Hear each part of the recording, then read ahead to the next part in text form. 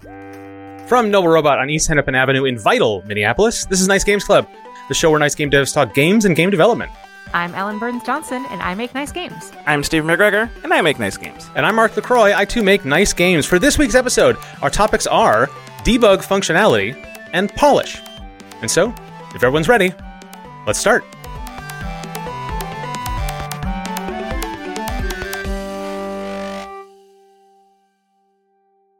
Well, Indeed. I feel like it's been a little while since we've done a roundtable. It has been a while. Yeah. I'm not going to check. Well, right. No. We don't do that. I mean, it might have been a while since we've recorded one. Yeah. Listener, you may have a different experience. True. But as a result, we have a bunch of things to talk about at the top of the show. I think news in our lives. We'll try to make it quick. Since we had an opportunity to talk about stuff, I did a big update to Noble Engine, the Playdate game engine that I make. It's an open source project. You can check it out, github.com/noblerobot/Noble Engine, or you can just search Noble Engine. It's starting to creep up there in the results for that. Cool. There is a motorcycle that is like, the phrase Noble Engine appears a lot when talking about motorcycles. Oh, really? It's a brand, or it's like a part or something. Yeah. I don't know why I don't know this exactly, but sometimes I would see that. Yeah. Anyways, but yeah, the project has been kind of like on the backseat for a long time, just because I don't have time for it. Yeah. But somebody, what's nice is that there's folks in the community who are using it who also submit fixes and feature suggestions. And Noble Engine, I have a pretty strong feeling about how it should be discoverable through code. And one of the problems I have with open source projects is once you want to learn how they work, you go in and it's kind of spaghetti in there. Yeah. And like, that's kind of out of necessity, right? Sure. Like, it's got to work, right? And also, if you're having a lot of people working on a project, and you don't have a real big sort of like a bunch of, managers, kind of organizing. Right. You're going to have a lot of like different things that don't make sense to each other, and no one person knows how it all works. And this project is not big enough, I think, for that to be allowable, I think. So when people submit feature requests or updates, I make sure that their code works, and then I go through and I conform it for style and formatting and naming convention in particular, so that people who want to know how it works won't get lost when they reach that point. Yeah. And what that means is, and I like to think it's a service for the people who submit things, because it means they don't need to worry about it being like the code being neat. They don't have to worry about documentation. Like, I handle all of that. Once the project gets bigger, then I have to write contributor guides and people have to write their own documentation, because it'll be too big for me to manage, and it'll also become too burdensome from me on contributors, right? Right now it's mostly just me acting as this works, okay, great, I will just tidy it up. Yeah. And that's important to me. I don't need it to be important to anybody else yet. But that's the preface to say that somebody submitted a pretty big feature update that had always been on my list, and I talked to this person about it before, and I said, if you want to take a crack at it, I would really appreciate it, and then I can take it and I can kind of bring it past the finish line. Yeah. And so they did. It's the transition system. So in Noble Engine, there's a scene management life cycle, which I'm really proud of the way that works, and that's kind of its one big sort of like differentiator in terms of like how you'd want to organize a project. But the transitions, I have this list of transition types. Just effect like crossfades and wipes. Sure, yeah. We don't have a star wipe, but we have a lot of fun ones. Okay. And that is really just a big, switch block. Like, which transition are they using? Use this code to, animate it or whatever. Yeah. And that was always a stopgap solution. If you wanted to do a custom one, you could literally just go in and hack it in there. No problem. It was doable. Okay. But it was not part of the expected use of the engine. Sure. So this person submitted a pull request that broke out all of the pieces of logic of all the different existing ones into their own classes, and then came up with a way for you to add new ones. Okay, cool. And so it's a huge re-architecting of the way that works. Yeah. And so I'd always been meaning to do it, but I could just never get it started. So they got it started for me, which was great. But what I meant is that when I got it, I did actually need to make a lot of substantive changes. So I worked with them to sort of make that changes. And then they were also like, please make it better. So like, I wasn't stepping on their toes. It was a good process, but it ended up that I ended up doing a lot of work that I've been putting off, but I sort of needed the kick. Okay. And that's what I got with this pull request. Anyway, what that means now is that you can now just write your own transition type. It's a documented API. You create this is what happens in an update loop during the transition. This is logic that happens when the transition is halfway through. Like, all that stuff is, you can write your own and just plug it in. So when you want to make a transition, you just feed it the custom one you made, boom, it works. You can get the star wipe now. You can get the star wipe if so you desire. And I don't have to give it to you, right? You can make it yourself. Yeah. So I'm really happy with it. I didn't prepare any kind of like blog posts or we still don't have versioning. We don't have releases. I would still call it pre-release. But we're getting to that point now where it's like, I mean, it's been in a lot of games, a couple of shipped games on the Playdate catalog. So it's probably time to have a release structure, give it a 1.0 or a 0.9 or whatever I want to call it. Yeah. I need to sit down and do that. So still not giving it all the time it deserves, but I got a big update here and being pushed along by folks who have been contributing has been a really good way to sort of get me back on it for a couple of days. In this case, like 2 weeks, but more than I really expected. Yeah. But that was fun. I haven't talked about it on the show yet. So yeah, cool. If you want to make games for Playdate, check it out. And if you don't have a Playdate yet, no worries. The Playdate simulator that's part of the SDK that Panic ships is really good. It's a great way to test. You can use a controller to sort of pretend you're using the crank with an analog stick. Nice. And you can design a whole game and you can ship a whole game without even owning the hardware. It's but also it's a pretty cool thing. I think we used that in a game jam last year at Future Club. Yeah? I think we did. And I remember it going pretty well. The Playdate simulator? I think. You weren't on the team that did it then, because I was not on the team. Yeah, but one of the teams in an internal jam. Yeah, yeah. Okay. Yeah, so I mean, that's proof that it works. Yeah. They are. I mean, I guess they're not as scarce as they used to be. You can get your hands on one. Yeah. But if you want to try it out before buying a piece of hardware, it's the there's no other console that you can like test out the development environment before owning it commercially. Yeah. So that's pretty cool. That is cool. Yeah, so that's my one of my pieces of news. The other one is I went to MDev last week from where we're sitting. It'll be a couple weeks since when you folks heard this or hearing this. It's a one-day conference in Madison, a little Midwest Dev conference. I gave a talk there, cool. And it went really well. I took a road trip up there with some of the IDGA folks, Beth, the chair of our local chapter, and Scott, who's a developer in the community. The three of us went. It's a 5-hour trip. We each took short trips driving. It was very chill. We had a great time. It was a fun trip. Nice. That's good. Yeah, and we drove up on Thursday night. Or actually, we left really early Thursday morning, which is like early for me. It was terrible. But yeah, we got there in the afternoon, and Scott is showing off the game he's working on as part of the showcase there. Cool. And so we needed to get there to set up. Then we had all evening, all Thursday to hang out with some people. We met up with some other folks that we knew and met some people we didn't.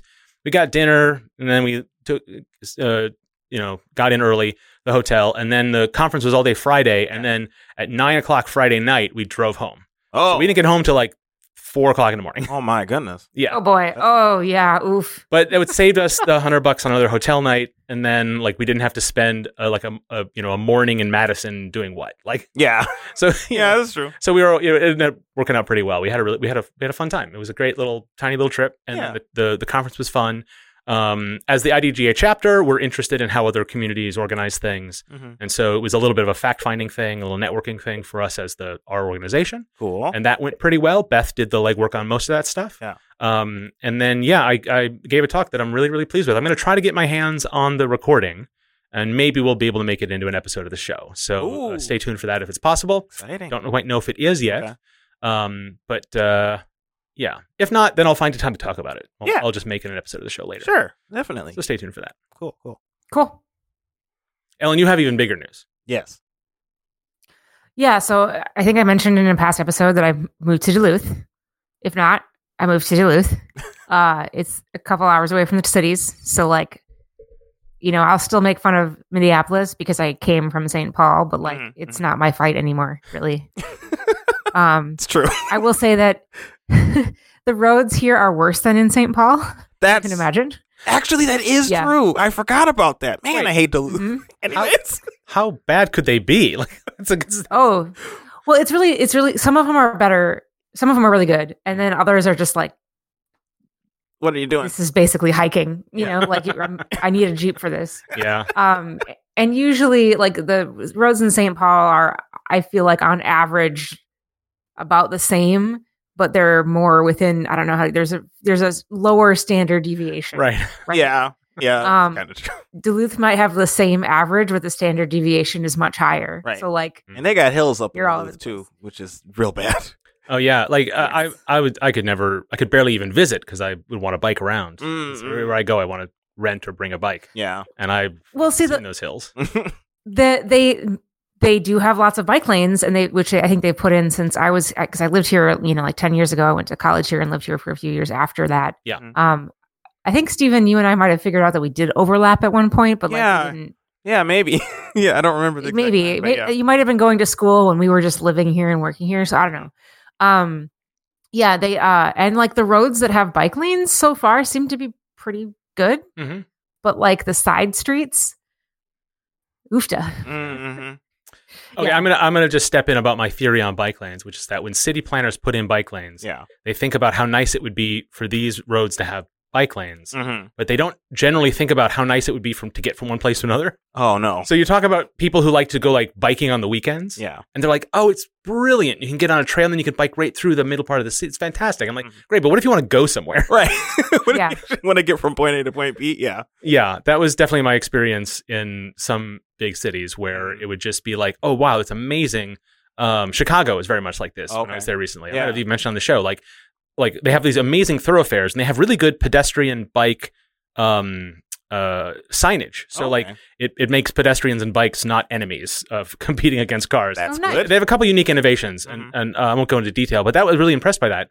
But if you're not on one of those main thoroughfares, Yeah. it is like extremely dangerous and very car focused. Ugh. Like not even enough shoulder for you to like claim. Mm. So you got to claim a lane, and you got to like fight for it, Oh, my. which is what you have to do in a city. Yeah. And so I was then therefore overall not impressed with that. But that's, I mean, you got to start somewhere though, right? Mm-hmm. I suppose that's I don't true. know. I mean, I could live in Duluth if I never had to go up a block. Because luck. that's where the hills are. Yeah. Right. I could The just hills, go yeah. laterally in one direction on a one-dimensional city. Yeah. I could make that work. Mm-hmm. Well, the way to do it is to, if you have your bike, you take the bus up and down the hill. Throw your bike on the front. Throw your bike on the front of the bus. Yeah. And you let the bus carry you up and down the hill, Yeah. and then you use your bike to travel laterally Uh-huh. along one point of elevation. Mm-hmm. Actually, That's the way to do it. not a bad plan. No, Well, you'll find out because you got a nice fast bike. That's true. I do. I mean, it's approaching it's like November 13th now, so it's kind of approaching. I would say it's approaching the time where you don't have to bike, but it was like 50 degrees today. It was like 50, 55. Yeah. That's totally bikeable, like Mhm. enjoyably. So, yeah, I haven't really been since we haven't really been going anywhere. It's like, okay, work, unpack, work, go get groceries, work, unpack, go back to St. Paul and pack up the rest of the house and clean it so it can go on the market. Come back, work, unpack, take my dad's dog to the emergency vet. The dog is fine. Like it's just been. Haven't really done a whole bunch of exploring. We have found some discoveries though. So like we have a really great park with like a nice stream with waterfalls running down it, like just a few blocks away. Mm-hmm. There is a Topper's pizza joint one block away. Yeah. Yeah. That's nice. And they have an amazing Because it's a college vegan town, pizza. of course. Yep. Yes. That actually makes so much Folks who know. Yep. So we discovered they have we really like their pizza. They have an amazing vegan pizza that's like it's like buffalo chicken, but it's vegan. So it's vegan cheese, it's vegan chicken, and it's amazing. We really like that. We're not vegetarian. We are kind of like meat minimalists, which I'm not going to go into because it's a whole thing. I don't know. Google it. You'll probably find some useful stuff. But like we totally tried it. Now we've had it like twice for dinner now because it's so good. Okay. Just the vegan pizza. We like it. Yeah. Oh, hi, Stephen Dad. will take your word for it. Yep. Yeah. Well, I do eat like vegan stuff now, I guess, because I'm a changed man. Let's dig into this. Well, because I've been ordering from this take home place, and it's all vegan Yeah. food. And I'm not always the best about eating the food that I get, which is problematic too. But when I do eat it, it's good food, right? So like I do enjoy the food. So like I don't know, I'm not gonna be vegan. I'm not gonna be vegetarian. I like meat too much. But this is a nice additional source of vegetables that I need desperately.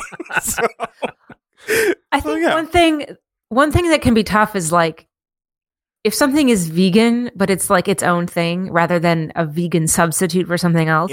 Yeah. I know that can be kind of a tripping point. Like, if it's just vegan and it happens to be a vegan food, great. Right. Eat it. But like sometimes vegan substitute foods can fall short like drastically from the original. Yeah, it's why I don't look into like nut alternatives, because it's like I don't need that in my life. Yeah, just not eating nuts. Yeah, well, it's an audience of people who are becoming vegan that's for. It's less than what they're used to, but they're trying to not have the other thing. Right. Yeah. So for folks like you who are like, I'll eat vegan food, why not? Why have that? The worst version of something you could just go get. Yeah. And if you're like Dale, who's been a vegetarian for a long time, and a vegetarian alternative to a hamburger or whatever, which has been more popular now. Right. She has no interest in that. Yeah. She doesn't want to replicate that thing. Right. She gave it up so long ago. She's not asking for it. So it's a smaller audience, or a smaller of the potential audience types. Sure. Yeah. But it's kind of a huge audience of people potentially. Yeah, that's true. I right. Suppose you so can there's dip your toes into it. So like, on a macro level, like I see why that's a popular thing to make. Because there's a lot of people who would, that'd be for, right? If they're trying to make that move. Does make sense. Didn't think of it that way. I do feel like this vegan pizza is not a sacrifice. It is same tier. Right. It's also it remains bad for you. That's the important part. Right. Probably. Yeah. But if you're ordering pizza if you're ordering takeout pizza or delivery pizza, you're not looking at that. Yeah. Yeah. So that's something we've enjoyed. The park, we've gone through a couple walks in that park. We've really liked them.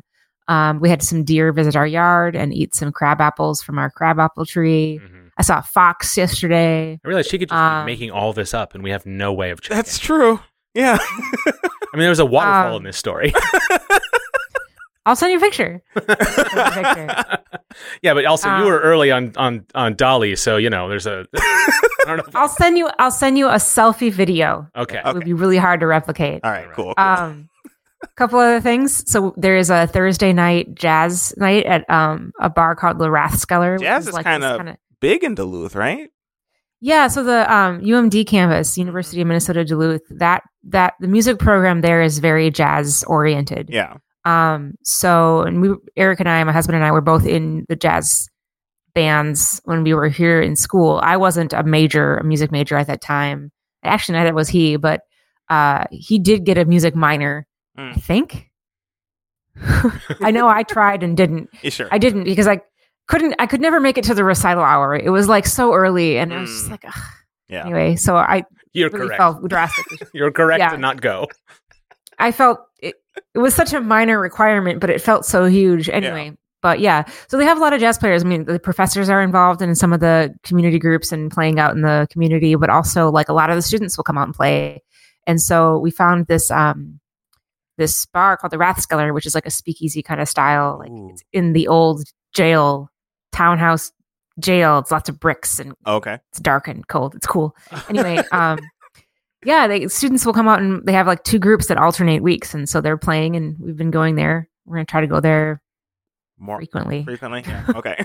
Yeah. Whenever Eric feels like he needs to heckle some kids, I guess. So. That's probably pretty often, I'd imagine. Yeah, knowing him, gave him a hard time. Yeah, he gave. I think we can leave it at that. Yeah. He gave him a hard time. They were pretty good sports about it, though. Yeah, that's good. Yeah. I got news. I guess. Yeah. Steven's turn. So, we've been working on a deliverable. We've been working with a potential publisher, and we're getting to the point where we need to deliver something. It's coming at the end of this week, which this will be, I guess I will have done it by the time this episode comes out. I mean, God willing. Truly. And we're, it's the end of the push, right? So we're trying to get everything in that we can get in. And there's just a lot of things going on. And there's been a lot of things that have been going on for the past month. I'm talking vague because we haven't announced a lot of things yet. Yeah. But basically, I'm the only full-time programmer. And so bhenever new features need to get added, guess who they ask? No, it's not the creative director. It's me. So it's been kind of stressful getting all that stuff in, but we're kind of getting into a point where we're mostly just bug fixing now. Yeah. Mostly. There's still a few things that we're still trying to add, but they're relatively minor for the most part. Well, it sounds like you've been a little bit you've gotten used to the rate of work. So it's not just more to do, right? Which is Yeah. when it's things get a little tough when there's a deadline. Yes. But also it sounds like there's more types of things you have to do. Right. Which makes each extra like half hour of labor that much more onerous. Yes. Right? Yeah. It's Yeah. been difficult because like sometimes I'll be bug fixing, sometimes I'll be making new features, and sometimes the new features I make create bugs that I have to fix. Sometimes. So, all the time. So I have been like switching between all of these different tasks and things, and I'm having a hard time keeping track of things. But I've been trying to make sure that our team has been good about putting stuff on our task tracker software thingy that we're using. Yeah. Which has been helpful. Yeah, that's the thing is you got to set. I'm doing this on Dreamstate a little bit. Right, is right, that, Mike, one of the other developers on the project, is writing a lot of content right now. Oh yeah. And so he's really stress testing a lot of my generation tools. Yeah. And every time he'll find a problem, he'll tell me about it in our team chat. Mm-hmm. And I have now trained him to say like also file it on GitHub. Yeah. Or I will not do it. Right. which is great. And he's gotten. I mean, it didn't take him long, but Okay, like cool. it's been great because I do want to hear about them because then we can chat about it. Right. But also, I love when he does that because then I can just like, okay, it's on my to-do list. Yeah. You don't have to think about it. You'll just see it when you have time to do a thing. Right, because a lot of times when you don't have that kind of tracking, everything becomes a fire alarm. Yes. Right. Oh my gosh. And then you got to keep more and more in your head, and then definitely- you forget two things, and then they get lost forever. Exactly. And 2 months later, someone finds it again, and you're like, didn't we fix that or talk about it at length? And then, Yep. That's I'm dealing with the 2 months later part. That's where I am. So it's been kind of stressful, but like I just got to get through this week, and then it'll be good. Maybe, probably, hopefully. Mm-hmm. Yep. But that's what I've been working on. And that's kind of why I wanted to talk about my topic, debug functionality, because past Steven should have made a whole lot of more debug tools than he did. Yeah.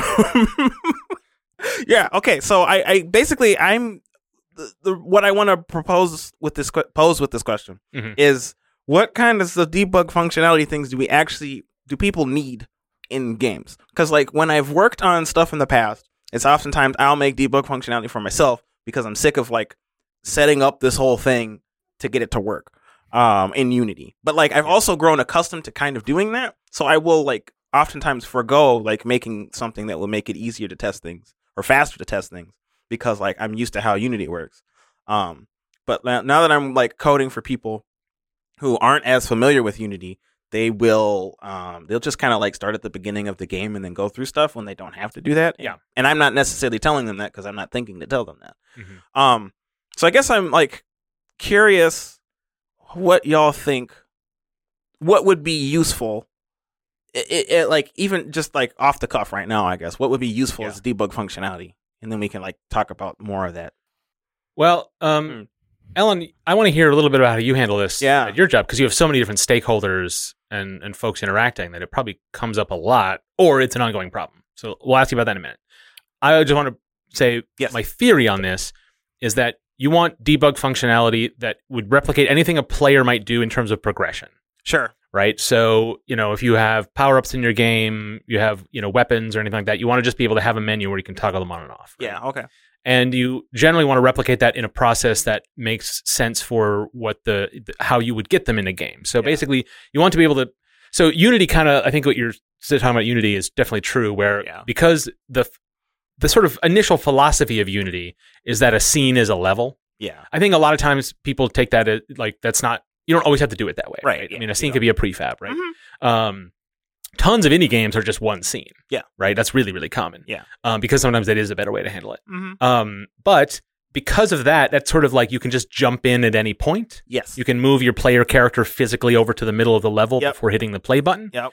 But I think the sooner you can get out of the habit of relying on that stuff, and the more you can think about how your game works, I think the better off you'll be. And if that means like putting like spawn points that only you as a developer ever use or at a level. Yeah. So that when you hit play, then you can do keyboard shortcuts or whatever in debug mode or like anything like that. Mm-hmm. The less you can rely on the tools that you already have and more rely on tools you make yourself. Yeah.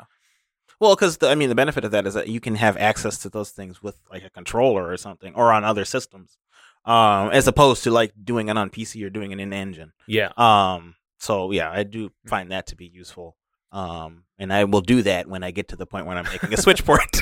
Yeah. I don't think about doing that immediately. Right, because you want to be able to do those debug tools in a build, not just in the editor. Exactly, right. Yeah. So, Ellen, here's my question now. Hey. What are the challenges in the types of projects that you guys make? Or is it something that actually doesn't come up that much? I could imagine it either way. It comes up a lot. Yeah. Okay. Yeah, it's a constant, and every time we're doing, especially, we're doing QA constantly. Okay.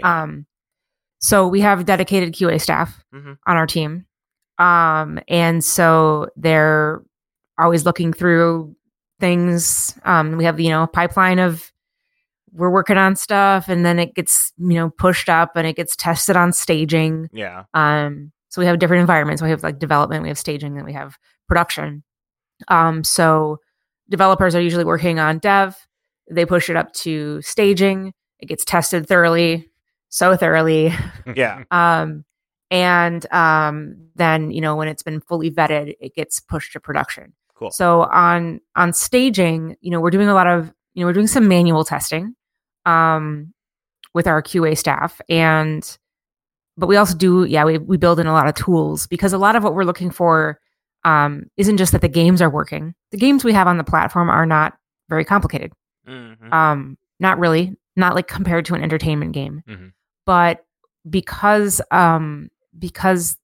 we're tracking so much player behavior and performance and results, all of the player behavior, all the game mechanics almost all the game mechanics interact with our CMS and our reporting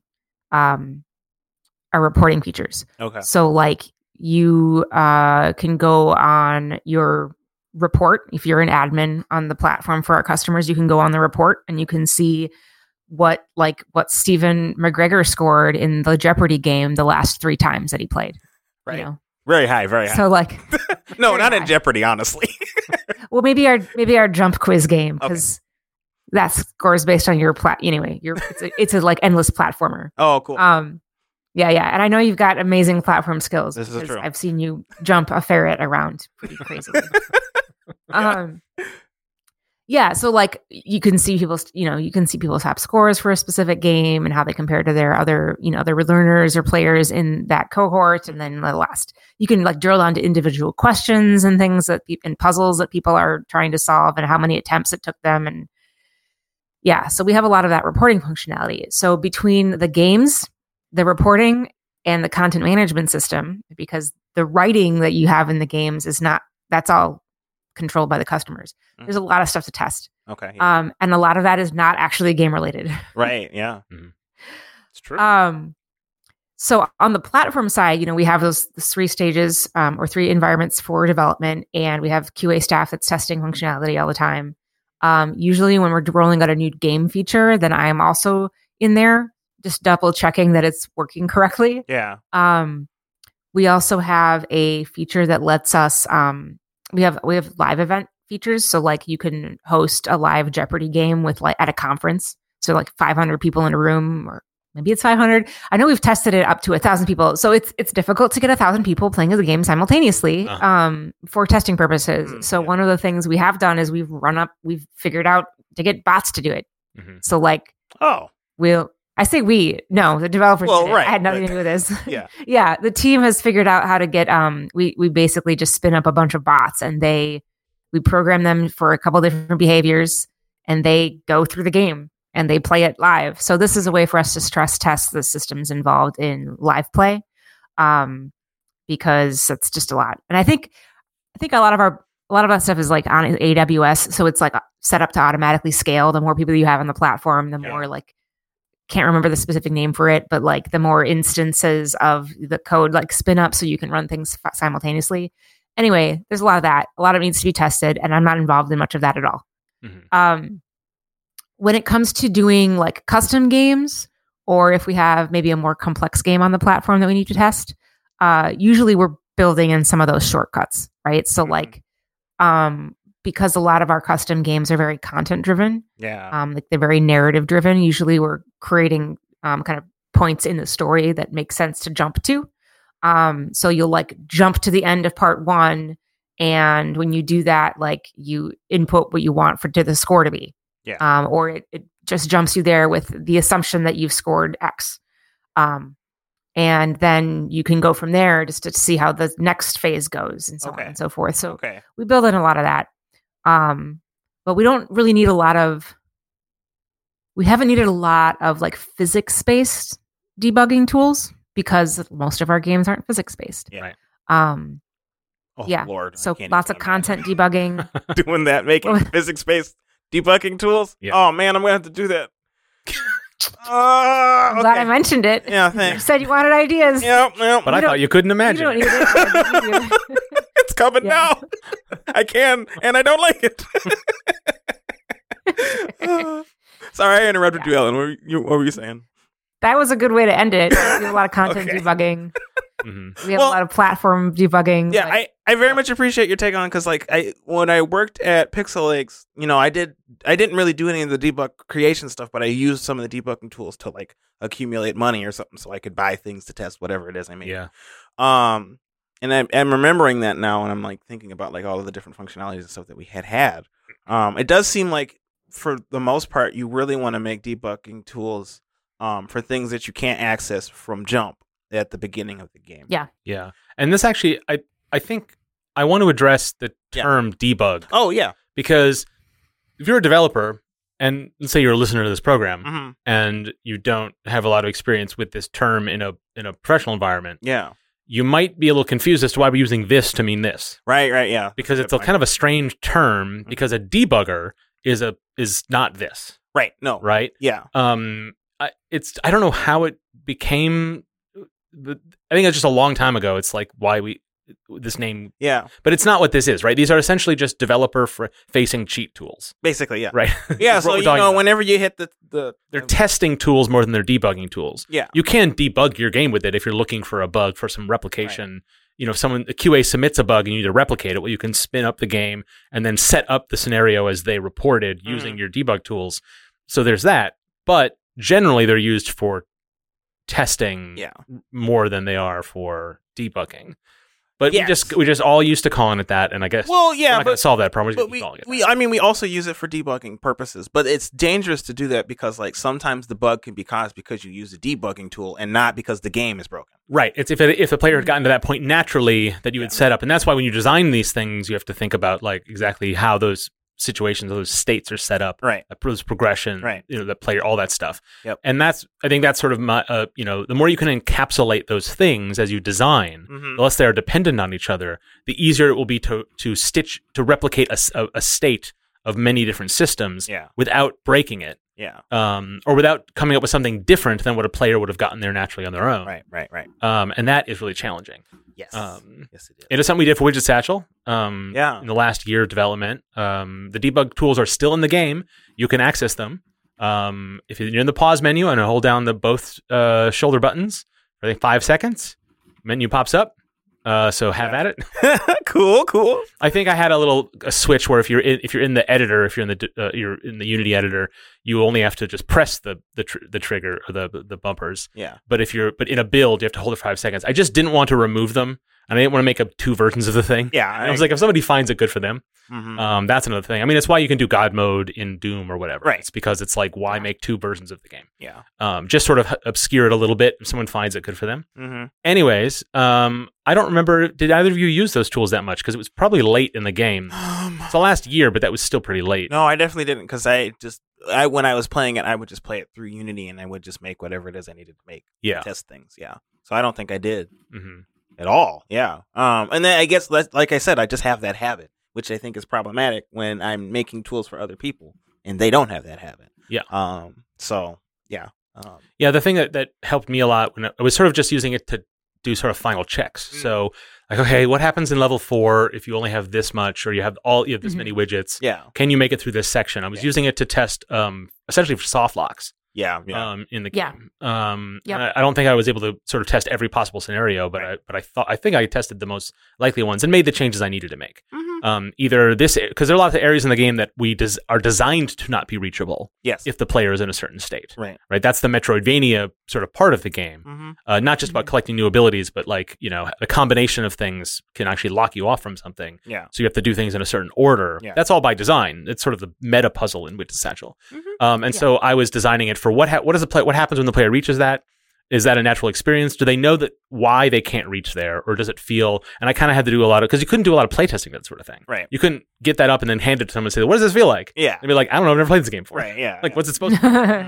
Yeah. So there's a lot of you have to kind of go on your own sense of player empathy, like what I feel like if I'd gotten here by, and so you have to just cross your fingers and hope you got it right. It's hard to do that. So it's a UX problem too. Yeah.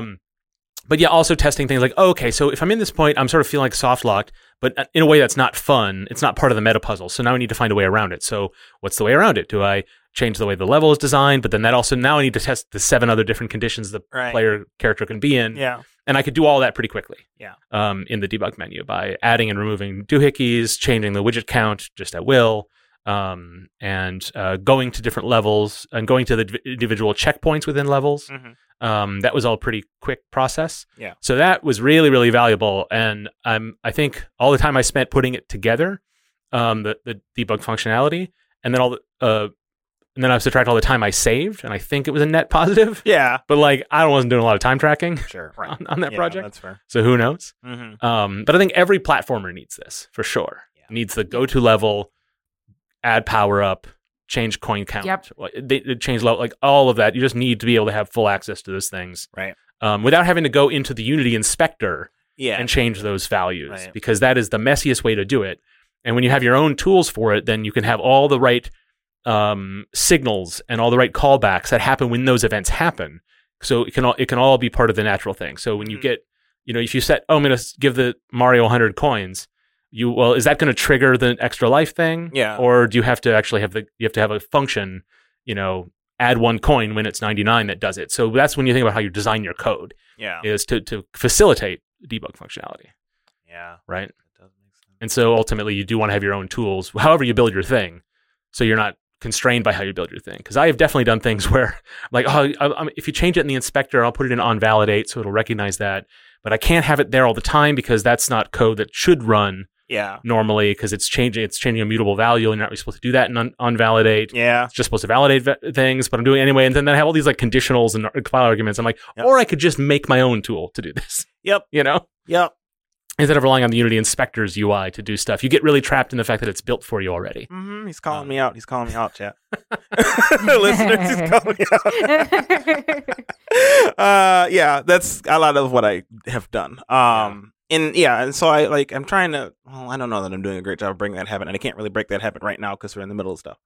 But I did make a bunch of debug tools for the version of the game like a year ago or something. And we're using some of those, and those have been useful because I had to that's part of the thing. It was why I don't like making debug functionality is I have to maintain it even if it's not a thing I want to do. Yes. Or I use. And that was the fault on Widget Satchel, is that I made it too late for anyone other but me to get a lot of use out of it, really. Yeah.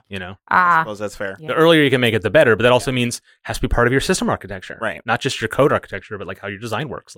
Yep. And it has to be flexible. So like when you change a lot of things a year into production, debug tools can adapt. Yeah. It doesn't mean they're not going to change. It shouldn't lock you into anything. Right. But you should be able to, if you're designing a little UI for it, like leave some space. Yeah. Yeah. Well, that's the thing is like I didn't, ignoring the UI stuff, because I did make a little bit of UI for it, but not like actually good looking UI, obviously. No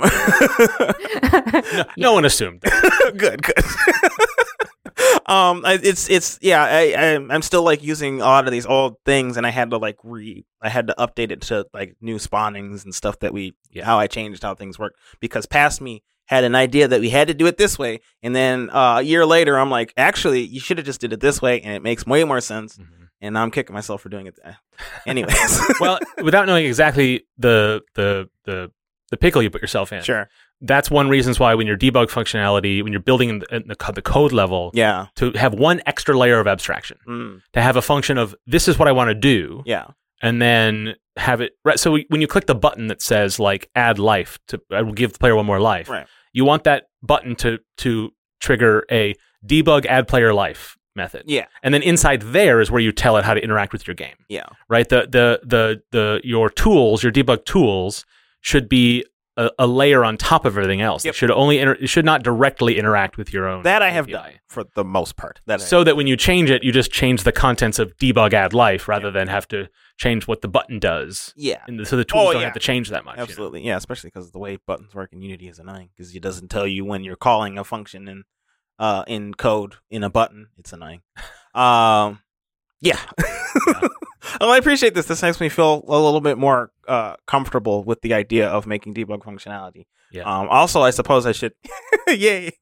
Also, I suppose I should ask people what they need ahead of time instead of just assuming people can figure it out. That was probably my first mistake. We should do a follow-up on this to hear how you resolve some of this stuff. And I also want to talk about the stuff I'm building for Dream Settler. I'm building a tool called the Wandle Prober. Oh, my goodness. And if anyone wants to look up what the term Wandle Probe means, you'll get an idea of what it is. Because it's designed to do that. Wandle. You don't have to do it now. I'm saying, no, I'm doing it now. Oh, okay, listeners can do it now, but I think we can probably move on. Yes.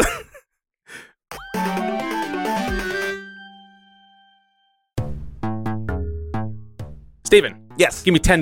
$5? $5? Give me $2.50. Give me like $1, man. Okay. Maybe why? Because we need to fund this show. Oh, that's true. We do need to do that. Okay. I would just like you to give me that money right now. Okay. Well, that's not that much money. So I think I can root around in my wallet and see if I can find $5 or $2.50 or $10. Okay, and then we'll split that the 3 ways. And then put some back in the production of the show. Yep. And it doesn't actually add. You know what we should be doing? Yeah, what should we do? We should be asking listeners for dollars. That makes way more sense. Okay, why don't you do it? Okay, yeah, listeners, can you give us $2.50 or $5 or $10? You can go to our Patreon, patreon.com/nicegamesclub, and we'd appreciate it. Thank you. What are they going to get out of it, though, Steven? Now I'm skeptical. What? Twist. Why should they do that? Well, you get ad-free episodes. You get exclusive content. It's great, and it's not that expensive. I'd like to think. But in the end, there's one real good reason why you'd want to do it. Ellen, what's that one real good reason? You want to support the show and help us keep getting guests and doing jams. Yeah. So do that. Patreon.com/nicegamesclub.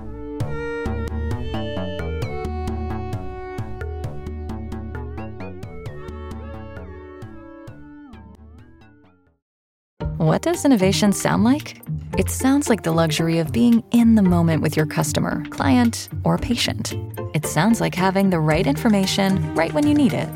It sounds like being at your best for your customers and your business. Thanks to Hyland's intelligent content solutions that improve digital processes, innovators everywhere are able to do their thing better, whatever that thing is. Now, who doesn't like the sound of that? Hyland, for innovators everywhere. Visit hyland.com. Ellen, you have a topic. I do. Are we ready to start? Yeah. Okay. Guys. Yes. What does polish mean? Not Polish, not the nationality. Right. Spelled the same way. Okay, real quick, because you opened the door. When I was at the Toronto Film Festival... Oh, no. I saw a Polish film called The Green Border. Uh-huh. It's so good. Is it? That's all I'll say. Look it up. The Green Border. The Green Border. Yeah. The Green Border. And Wandle Probe. You know what? So you don't have to Google it, listeners. We'll link it in the show notes. We'll Google it for you. We're so kind. So probably won't save you any clicks, but whatever. Right. Uh-huh. What is polish? You ask. It's like a know it if you see it kind of thing. It is. Like from a player perspective, it is. Yeah. I think from a developer perspective, it's probably something else. Well, but it's a broad adjective and verb and noun. Yeah. that I would have a hard time. Pinning down because it can be used in a lot of different contexts. Yeah. So arguably the position that our project is in right now is in the polished state. It's not fully in the polished state, and it should be, but it's fine. But effectively what we're doing is we're taking some of the stuff that we've made and we're refining it to make it better by like adding little tweaks and things, or adding additional visual flourishes or something like that. That's how I would oftentimes describe polish. Is if something is unpolished, it means that like they put in the work to implement the thing, but they didn't fully think that thing through, or they didn't fully add enough like visual stuff or audio stuff or things like that to make it feel good. That's kind of how I would describe it. A lot of times in video games. Well, you run up against a couple of things where you're now pinning it down like polish is graphics and audio and visuals, right? Right. When it isn't always. Right? Yeah, the game mechanics can also be polished. And I think that like a game mechanic that is not polished, I think of it in terms of things that are not this. I think that kind of helps me. Games mechanics that are not polished are game mechanics that you can tell are implemented and like people wanted it in, but like it has not been fully thought through. So like there's still some edges, there's still some rough things going on about it that like people will brush up against in a way that is not interesting or fun. That's very broad, but I don't know how to describe it like better than that because it's game design, and like game design can be kind of anything. But, yeah, I guess that's kind of how I would describe it. Is that a satisfactory answer for you, Ellen? No. Okay. I spent all this time. I'm excited where this is going. I was gonna say no because like that was only like 5 minutes, and we're supposed to talk for a bit longer. Okay. But also, it just wasn't like because I hear it used in so many different contexts, and you kind of touched on that when you were talking about like what it is. Yeah, because basically, it's like, oh yeah, like you've got some parts, like the basic parts of the game down, and now you're refining it. Yeah. What are you refining? Oh, all the stuff. Yeah, that's the game. Yeah, and the game is everything. The game is the rules. The game can be the interactivity, like with your platform or your device. The game can be the art. The game can be the writing. The game can be the story. The game could be the proofreading. Yeah, all of those things could be literally anything. Yep. Yeah. So I want a definition that's like more helpful than literally anything. Okay, that's fair. Got you. Yeah, you did. So maybe I can reframe the question in a more specific way, and that'll help us get to a more specific answer. And I have not landed on. I'm doing a lot of thinking out loud right now. That's because it's just been something that I've been sitting. Ellen gets off the hook because she is like, "What is this?" I'm off the hook because I'm like, "It's whatever you think it is," and you're on the hook because you gave it a shot. That's what I get. Yep. Never try. I should have known that by now. How are you? Yeah, how are you going to reframe the question, Ellen? Well, I mean, I can jump on Mark for it, but the length of me jumping on Mark is try harder. I'm perfectly comfortable being in the hot seat. That's fine. No, I've got an answer to that. Oh, okay. No, you. Okay. Dang. No, us. No, okay. So let's try reframing the question and see if that helps us out. Yeah. Right. So, like, I guess the question is, when you get to the point in a project where someone starts bringing up polish as a task, yes, right? Like, or a group of tasks or a type of work that needs to be done. Yes. What things are you no longer doing for your project? Oh, that's a good question. You're not implementing new features. I think you're not making a lot of choices at that stage. Yes. Of any kind. That's good. That's a good way. Right? So if you're polishing up the audio, you're basically enriching what it currently exists, right? Mm-hmm. So it's like, oh, we have sound probes and sort of echo spaces in this 3D game. Yeah. I'm going to make this, we've already decided, we've made choices how we want it to sound. Yeah. I'm going to just tweak it so that it does that job better. Right, yeah. Right? Or it's like, oh, you know what? I'm going to be, we're doing this little platforming section, and it's not quite feeling great as you go through it. Mm-hmm. I'm going to tweak the positions a little bit so this jump is a little bit easier. Because we want it to be hard, but we realize that it's too technically difficult. It doesn't feel difficult. Yep. I'm going to tweak that, but I'm not making any choices at that stage. Yes. I'm just, you'll choose how you implement. You're not making any major significant choices. I'm not even minor ones. Okay. You're making incidental choices. Sure. Yes. I believe. I like that. Yeah. That's the shot I took at this. This, I think, is cool. You're done choosing. You're just working. Mm-hmm. I like that a lot. Of course, you'd like Mark's better. No, Steven, you said Mark said his after yours and then explained it. Well, mine gets to be aspirational and yours gets to be practical. Right? Yeah, that's true. Yours sounds like what people would actually do. So I think you still get more points than me on that from that angle. So don't feel bad. All right, I got points. Yeah, Mark's is a more academic answer, which I like. Mm-hmm. Also, Steven, I can like yours, and it can be different. Yeah. I'll put both of your drawings on the fridge, you guys. Thank you. That's all I'm asking for. No, I do agree with Mark. I think that is a good way of phrasing it, is that like you're getting to a point where you're not making decisions that are of any significance. They just improve things. Mm-hmm. And like not in ways that like, how do you, no, I'm making it more complicated now. Well, you're not solving problems anymore. Yes, you're not solving problems anymore. That's the way to, that's the way to describe it. Oh, okay. Right. So when you're saying, I think, Steven, you were saying like, you're no longer adding features. Yes. Or doing the work of implementing a feature. You are refining the feature. And you're not I think I misspoke a little bit because like, no, I don't know that, like I wouldn't describe adding Rumble to a game as polish. That's a feature still. That's something you still haven't added to the game. I think that's a contextual threshold. Sure. But I mean, like, if you've literally not added any Rumble to the game, and now you're adding Rumble to the game, that's a feature. But if you're like adding Rumble to when you jump or punch a thing or whatever, that's polish. Well, this is why I say it's contextual. If Rumble's not that important to you, and it doesn't really matter that much, and it's just there to like improve the experience a little bit, then you could call that polish. Okay. I mean, I would like not, in no game I work on would allow that threshold to be that low, but you could add things, but as long as they don't engage or solve problems, or you could still call that polish. Mm-hmm. But I'm with you that generally, I think it would be good practice to put that above the threshold. Yeah. Okay. Yeah, that makes sense. As in, it's above the threshold. You should be thinking more about it and making more decisions about it. Yes. But I could see an indie developer who has no time at all being like, all right, I'm just going to like add the plugin that engages the Rumble API for this controller, and I'm just going to say when you land, it has a 0.5 or whatever. I'm just going to be done with it, and that's the polish I'm adding to platforming. Yeah. Like I don't think it's.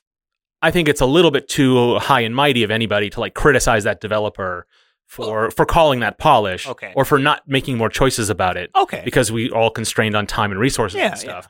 But I would say that like in an ideal world, that's something where you would probably say that is feature. You want to do more design surrounding it. And I would generally aspire always to do that, but I want to make sure I don't put my foot on the ground and say like that is always such, because it's contextual, right? Yeah, contextual by project. Yeah, and that's kind of more what I was looking for, right? I wasn't like, you're never gonna.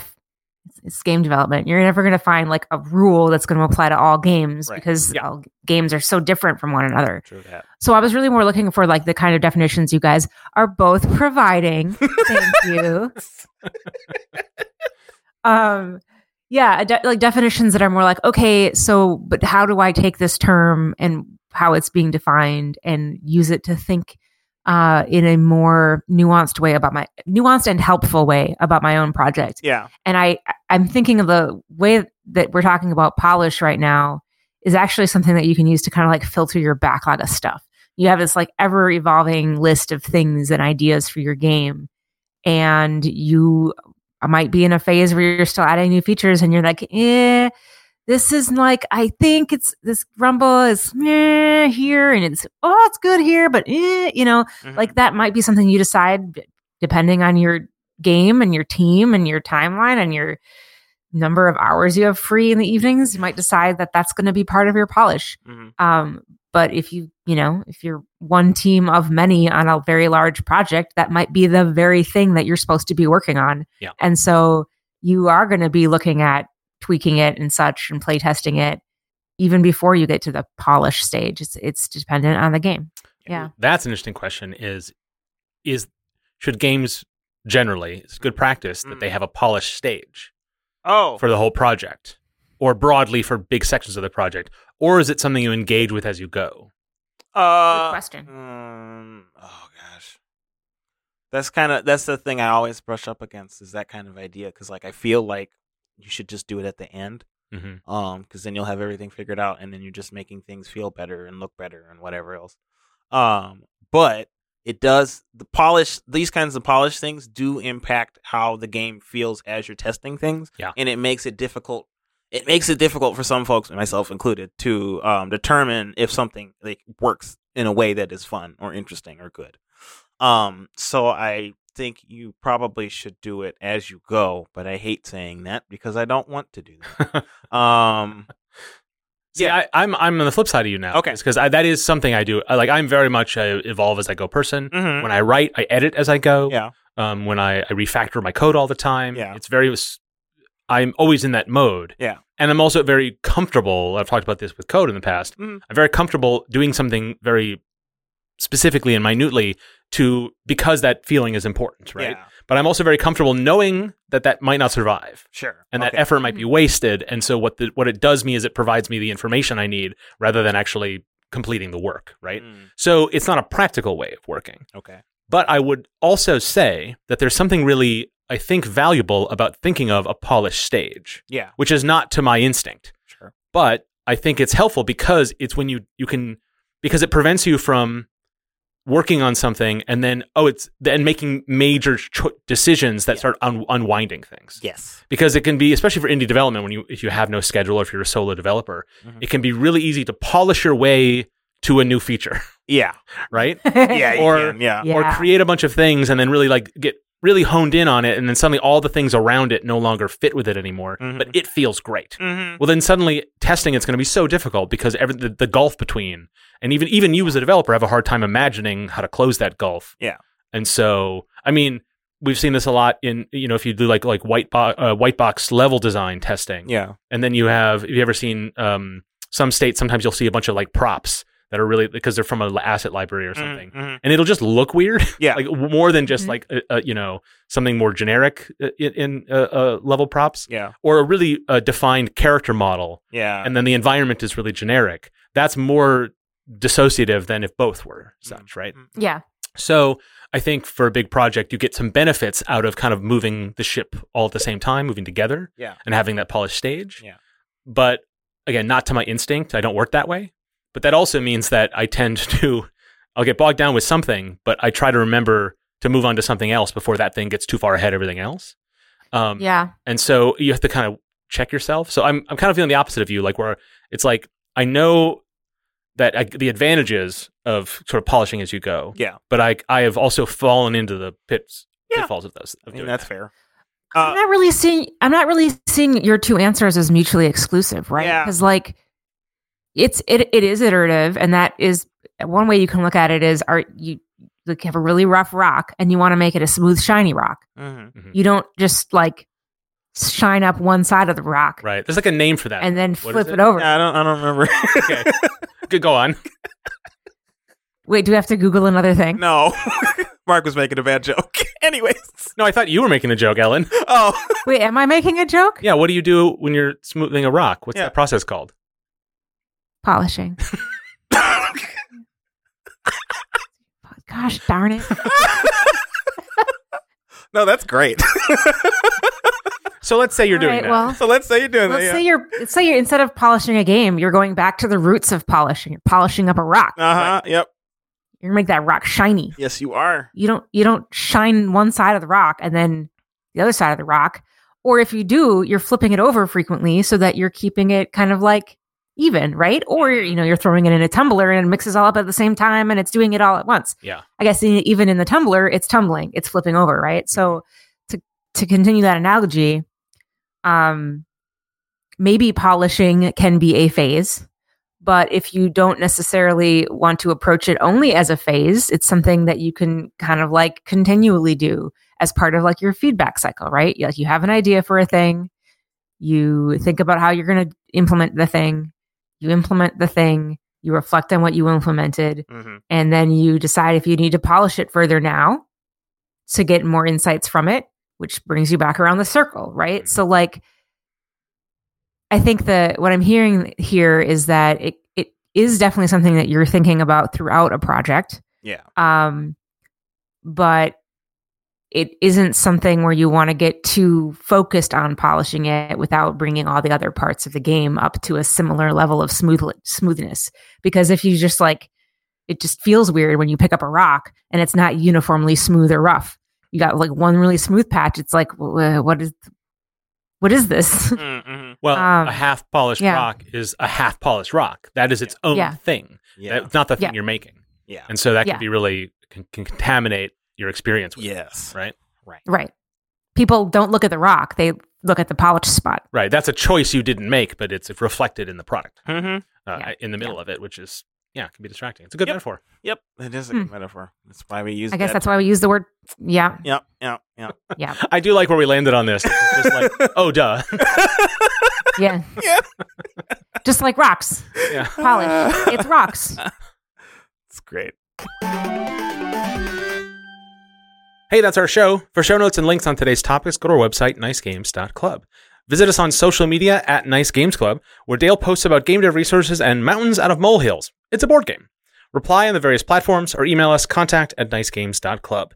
Nice Games Club is on Patreon. Support the show and get stuff, including ad-free episodes. Sign up at patreon.com/nicegamesclub.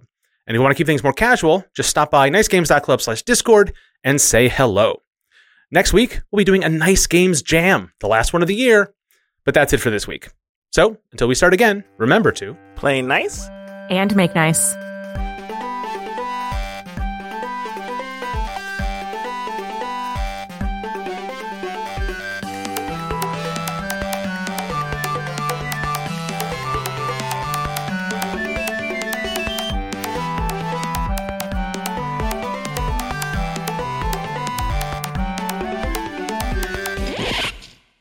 Oh, hey, Mark here at the end of the show.